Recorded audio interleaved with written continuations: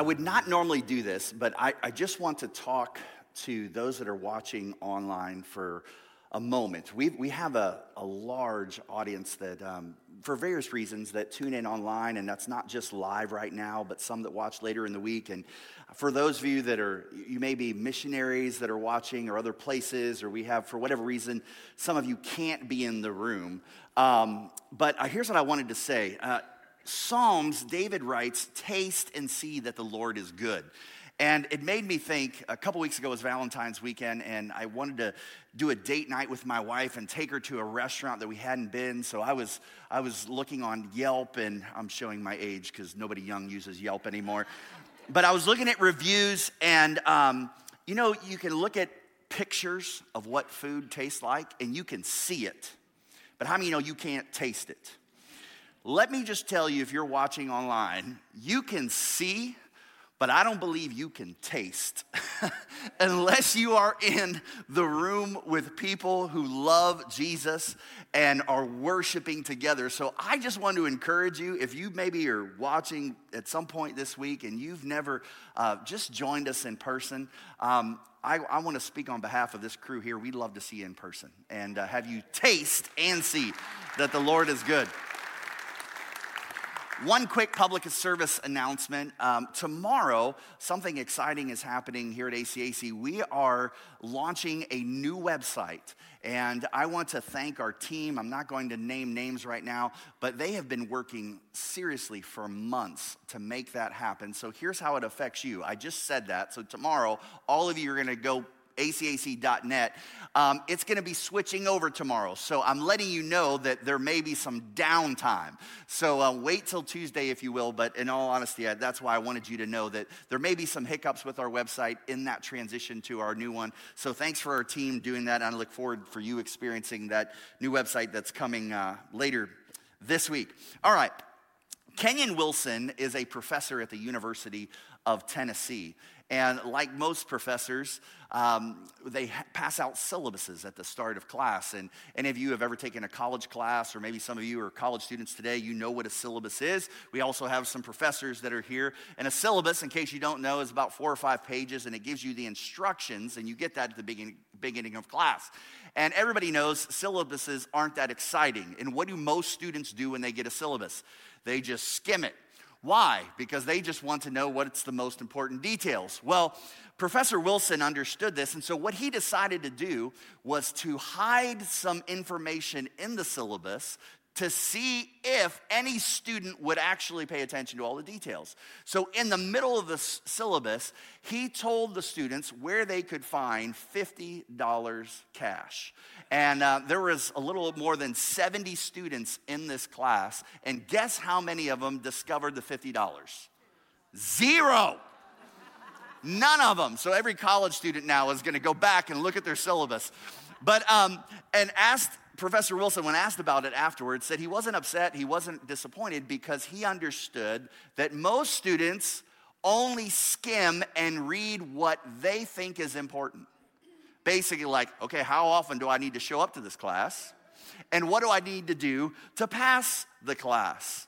Oftentimes, Christians can be just as guilty as those college students in our approach to reading the Bible. What we can do is skim and read the things that we deem important. But it's an important reminder for all of us that from the very beginning, from Genesis to the very end, Revelation, and every verse in between, God's word is filled with riches for our life. That we can't look at the Bible and deem what's necessary and go, okay, well, what's required of me as a Jesus follower? What do I need to know on how to get to heaven? No, we need to understand that all of it is filled with riches for our life. There's a subject in the Bible that many Christians gloss over when reading. At the very least, they don't give it proper attention, even though God has a lot to say about it in his word. And that subject is about wealth or money or finances. Several years ago, there was a sociologist named Robert Wuthnow, and he did a study about the attitude of money in church. And what he discovered was that 95% of churchgoers had never discussed their personal finances, even in conversation with anybody else in the church. Some of you are going, well, yeah, why would I, right? Well, think about this. Okay, most of us are married in the room, and if you're a married person, most marriages have one person who is a saver and the other person who is a spender. Where are all my savers at? Where are all my spenders at? Okay? And you know this, that often causes conflict in the marriage. So when you're talking about finances, sparks can fly. So it shouldn't be a secret or it shouldn't be surprising to us that often in a church family, finances aren't discussed when the very people that are closest to us, we can't have a conversation with them without things going sideways. But today, that's not the case. We're going to talk about finances. We're going to look at what what his word has to say about it. And the Bible actually has a lot to say. If you have a concordance, you can look this up later online, but prayer is mentioned some 270 times in the Bible. When it comes to our need to love other people, or God desiring us for us to love other people, that's mentioned around 370 times. But when it comes to dealing with money or our possessions, over 2,000 times in the Bible is that subject talked about. There are roughly 39 parables that Jesus gave in the Gospels. 11 of those 39, Jesus used possessions or wealth as an illustration to make a spiritual point. Why would Jesus do that? Why would God address finances and money in the Bible so much? It is because money plays a significant role in our life. Think about this. We spend most of our days here on earth working, right? For what? A paycheck. Money. So in a very real sense, our money represents us. Therefore, how we use wealth reveals who we are. It can reveal our identity. It can reveal our priorities. It can reveal our values.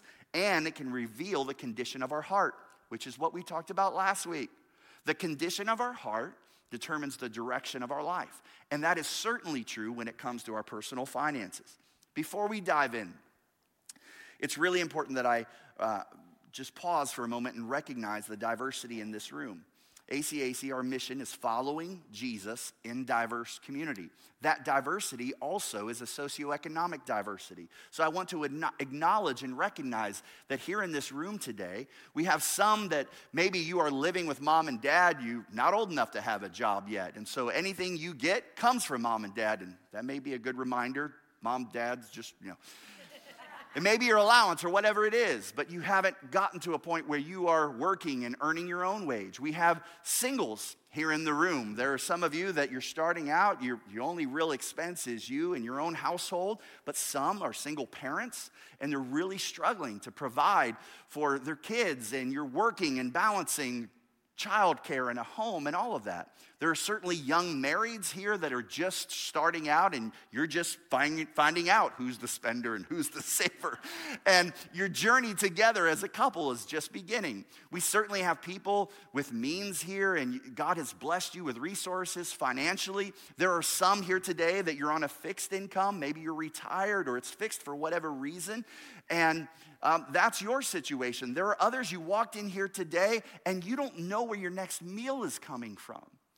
But regardless, when God talks about personal finances or money, or when you hear the word wealth today, I don't want you to gloss over or think just because you don't have a lot, this doesn't apply to you. God speaks to us wherever we are with however much or however little we have. In Proverbs for today, we're going to see again a father giving wisdom to his son about how to avoid pitfalls in life. This dad was Solomon, who many believe was the wealthiest person that had ever walked this earth. So let's look at it together. Proverbs chapter 3, verses 9 and 10.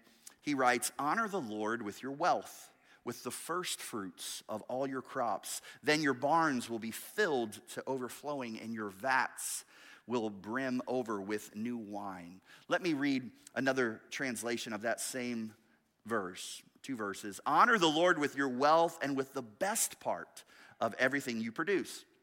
Then he will fill your barns in grain, and your vats will overflow with good wine."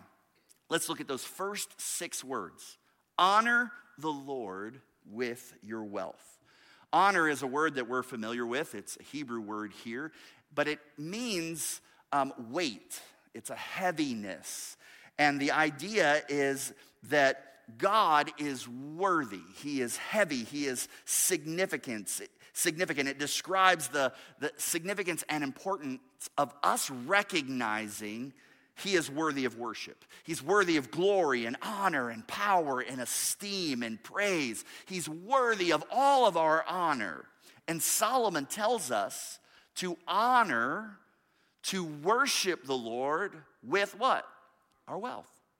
We are to worship the Lord, to honor the Lord with wealth. Now, wealth, it's another Hebrew word here, and it actually means substance. Now, again, when we hear the word wealth, we think of a person with a lot of means. We even say a wealthy person, and we think, okay, they've got a lot of money in the bank, drive nice cars, and have lots of toys. That is not the implication here in the text.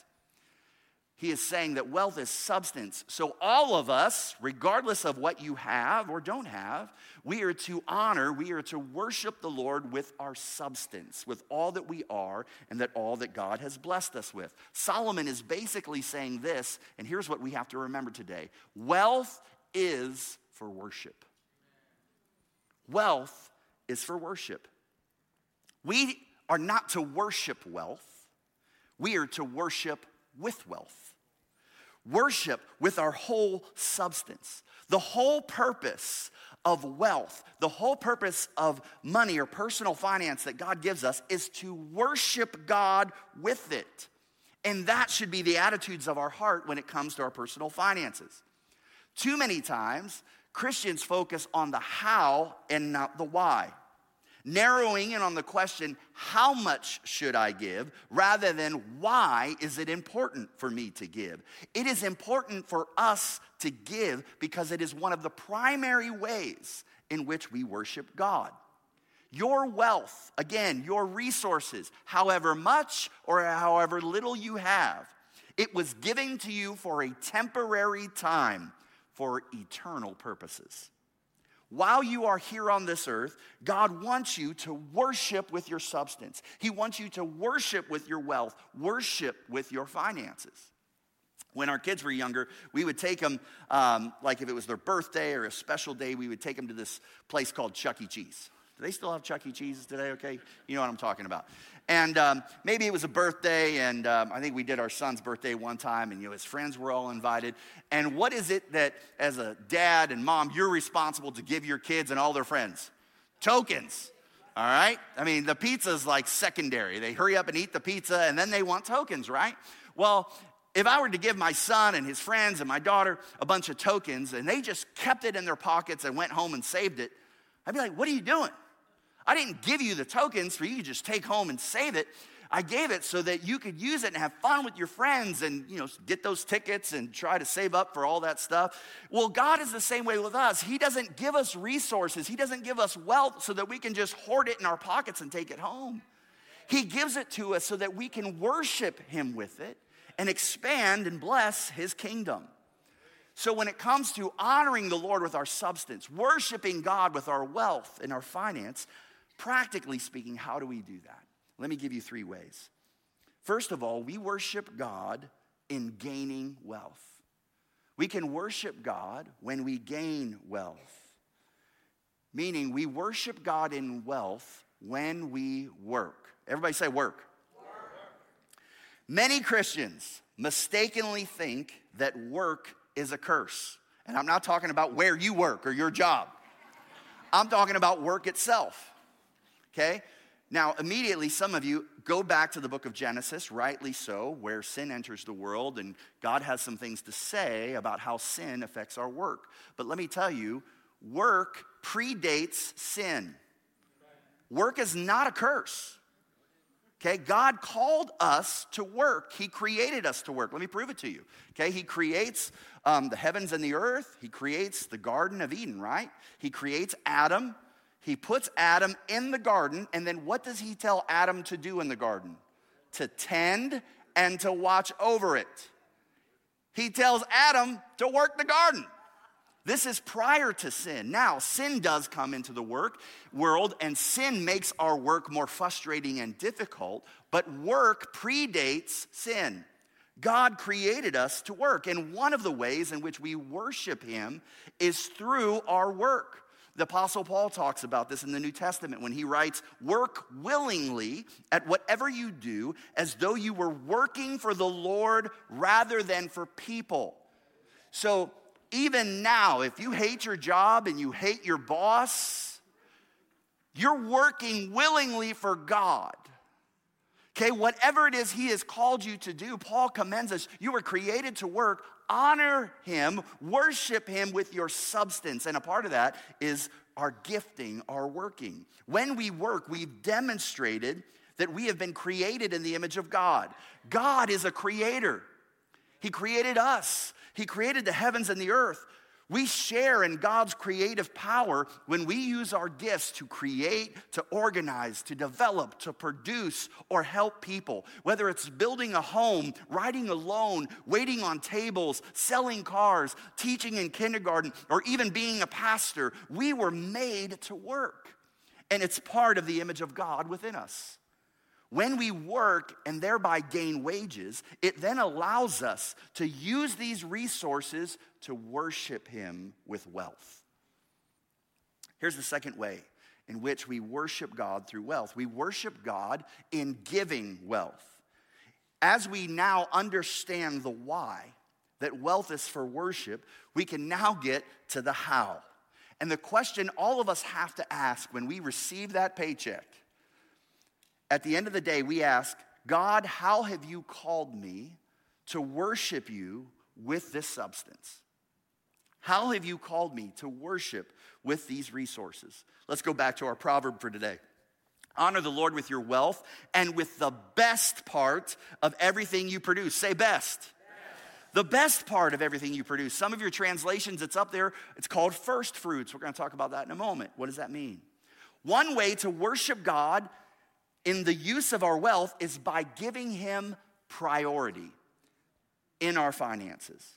Now, this culture at the time when the book of Proverbs was written, it was an agricultural culture, meaning that industry and currency consisted of produce and farming. They didn't have Apple Pay, Venmo, Cash App, all of that other thing. It was when the people of Israel brought their offering, they would bring literally grain or beans or a livestock. God's people in the Old Testament, when they worshiped God with their produce, they would bring what was called their first fruits. Simply put, they honored God and they worshiped him by bringing their first, not their last. They gave him their best, not their leftovers.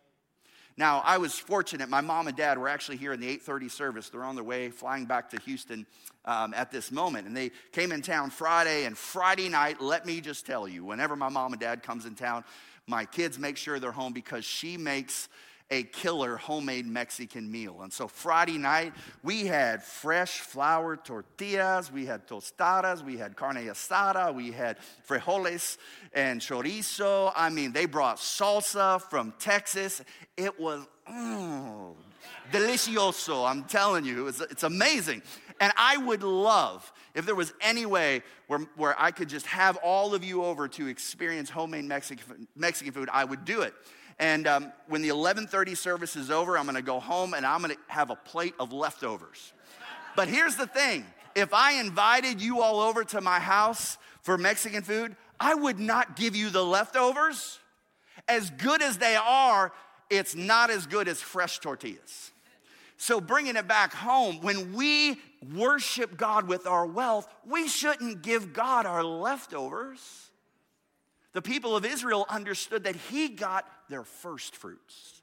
He got what came first, and he deserves what comes first. We are to offer God the first and the best of our wealth in worship. This means asking God up front, how are you calling me to worship with what I have? Before we make any other decisions regarding money and possessions, we ask God that first. You've probably heard it said that we can ask ourselves, God, how much are you calling me to keep? not how much are you calling me to give. Getting really practical, this means intentionally budgeting. My guess is the majority of you have a budget. If not, you should have a budget. We talked about in marriage, one of you are spenders and one of you are savers. I'm blessed because I'm married to an accountant. And so she manages our budget perfect. And every month, at least once, we have a budget meeting in our marriage. And we agree together on how we are going to spend the resources, the wealth that God has blessed us with. And in our budget, at the very top, the first thing we look at is giving. Is God, how are we going to worship you with our wealth? First and foremost, we give to the local church here at ACAC, where God has called and planted us. I'll talk about that in a moment. There are other ways, though, we give. We give to missionaries. We give to nonprofit organizations that are doing great kingdom work. But it is an immovable line item that no matter what happens, first and foremost, God will be worshiped in the Hannah household and finance. And that's what we're talking about. So getting very practical then, how much should we give? Well, first I talked about the direction and where. God has called us, and he has called the local church to be his primary avenue for doing his work in the world. So we should give first to the local church. I won't go into great detail on this, but in the book of Acts, chapters 2, chapter 4, when the church is created, the very beginning of the church, we see believers giving their money not to projects that they're passionate about, not to GoFundMe pages. They give it to those that were appointed and assigned to lead the church, and God used the local church to accomplish his mission. And that's still the case. Now, the million-dollar question that everybody asks is, well, how much should I give? For years, and there are many pastors and churches that still teach the principle of tithing today. Here at ACAC, if you're new, or maybe you just started coming, you've never heard me preach on finances before, or us at a church, we do not preach the principle or the law of tithing. We preach spirit-led giving, and I'm going to explain the difference. However, let me say I do recognize there are those within our congregation that do tithe. Here's why we don't teach or preach that. First of all, followers of Jesus are under a new covenant. Tithing in the Old Testament is under Mosaic law. None of us live under Mosaic law anymore, in which tithing falls under. If you fast forward to the New Testament, questions are often asked, well, Jesus, doesn't he reference the tithe in the New Testament? Yes, he referenced the tithe in Matthew's gospel. He calls out the religious leaders of the day. But again, that is still a part of the old covenant. That is prior to Jesus going to the cross, being buried, and then being resurrected. Everything is elevated. When Jesus comes, and in the New Testament, he elevates everything, including giving and finances. Let me compare it to a couple other ways, and I've referenced this in this series before. Jesus says, you have heard it said, do not commit adultery, right?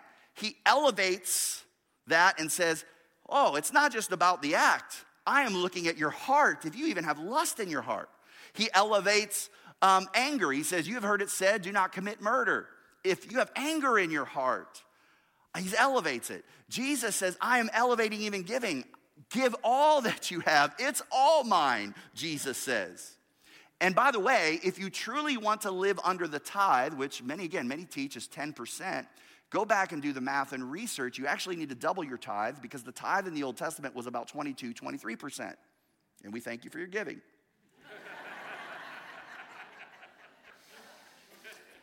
Many people give beyond the tithe. Here's why we don't teach the principle of tithing, but spirit-led giving. First of all, we should be spirit-led in all that we do. Absolutely everything. First and foremost, we need to be obedient to God in that. The Apostle Paul, who gives us more instructions on church in the New Testament than any other person in the New Testament. He tells us about the order of worship in church. He talks about the leaders and qualifications of church. He talks about how we should do communion. Paul himself says this. He writes, you must each decide in your heart how much to give, and don't give reluctantly or in response to pressure. For God loves a person who gives cheerfully. In another place, Paul writes, Give in proportion to what you have. Whatever you give is acceptable if you give it eagerly. And give according to what you have, not what you don't have. The very person who gave us the instructions, the local church, and why we do a lot what we do, at no point ever in Scripture does Paul give his readers an external, measurable standard of giving. We should be Spirit-led in our giving, and it should be of our first, not our last. Practically speaking, again, my wife and I, we go before the Lord and we pray, God, what do you have? What have you called us to give?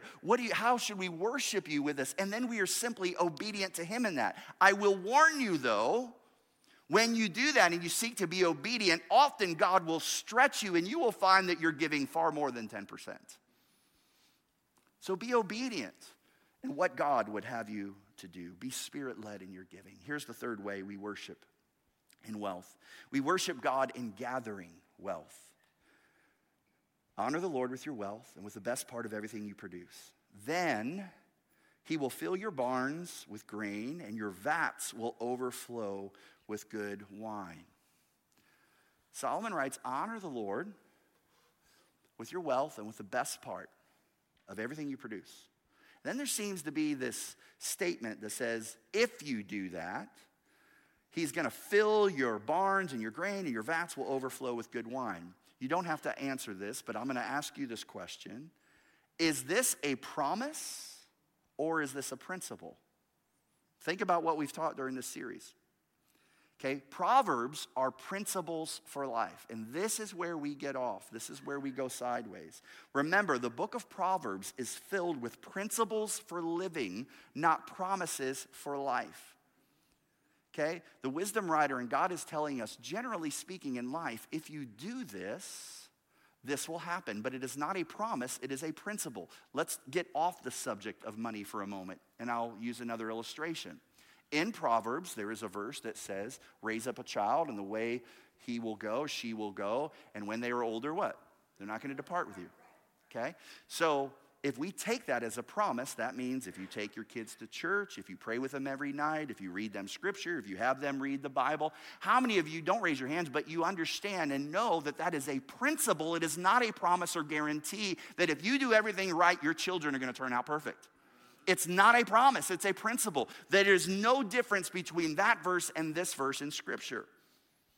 And this is the problem with the prosperity gospel.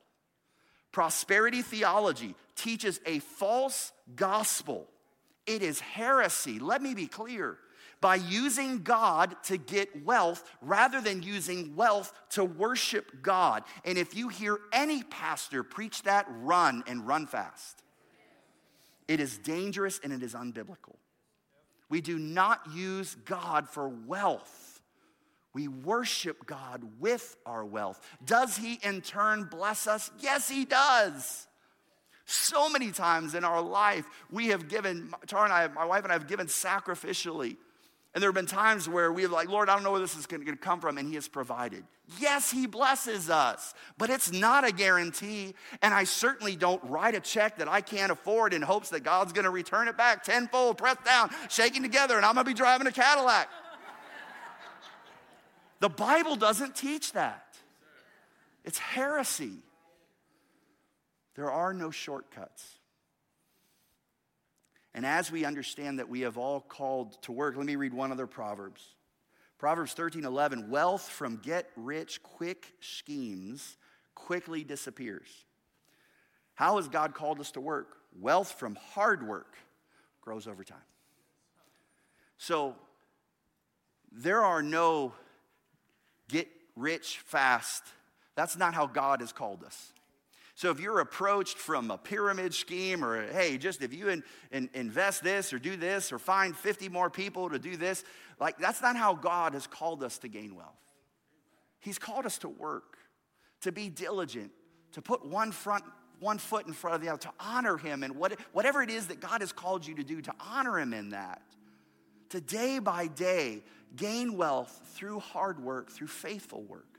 To give and worship him through wealth, and then to save and to gain. Why? So that we can be obedient and give and be generous and do the work that God has called us to do. Let me close today by asking you a few questions. there are some of you that when you hear that there are nations, that there are communities, that there are groups of people that have never heard the name Jesus, your heart breaks. And you would love nothing more than to buy a plane ticket to go and to be able to spend a week, a two, a month, a year, 2 years, whatever it is, to share the good news of the gospel. And the only thing that is holding you back are resources. There are some of you,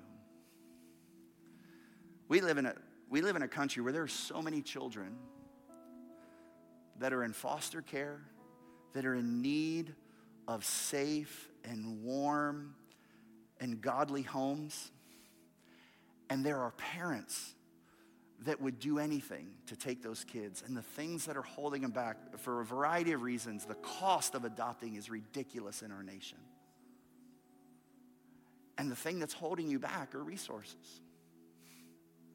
For some of you, God has birthed within your heart a passion and a desire to do a ministry. He's given you a burden. Maybe it's for here on the north side. Maybe it's for our city. Maybe it's another part of the country, around the world. God's birthed it in you, and he's gifted you with the ability to do it. And the only thing that's holding you back is resources. For some of you, maybe you won't go on the mission field, but you have a friendship. You know someone who's on the mission field now. Or there's an organization or a nonprofit, and you would love more than anything. You have a generous heart, a generous spirit. You'd love to write a $500 check, and you're unable to. All of these things require wealth and money. And we can worship God through wealth. Honoring the Lord with our wealth means gaining. It means giving. It means gathering resources in such a way as to show the world that he is the most important thing in our life. And if we don't give faithfully to God, ultimately what it says is that we don't trust God fully. Would you stand to your feet this morning?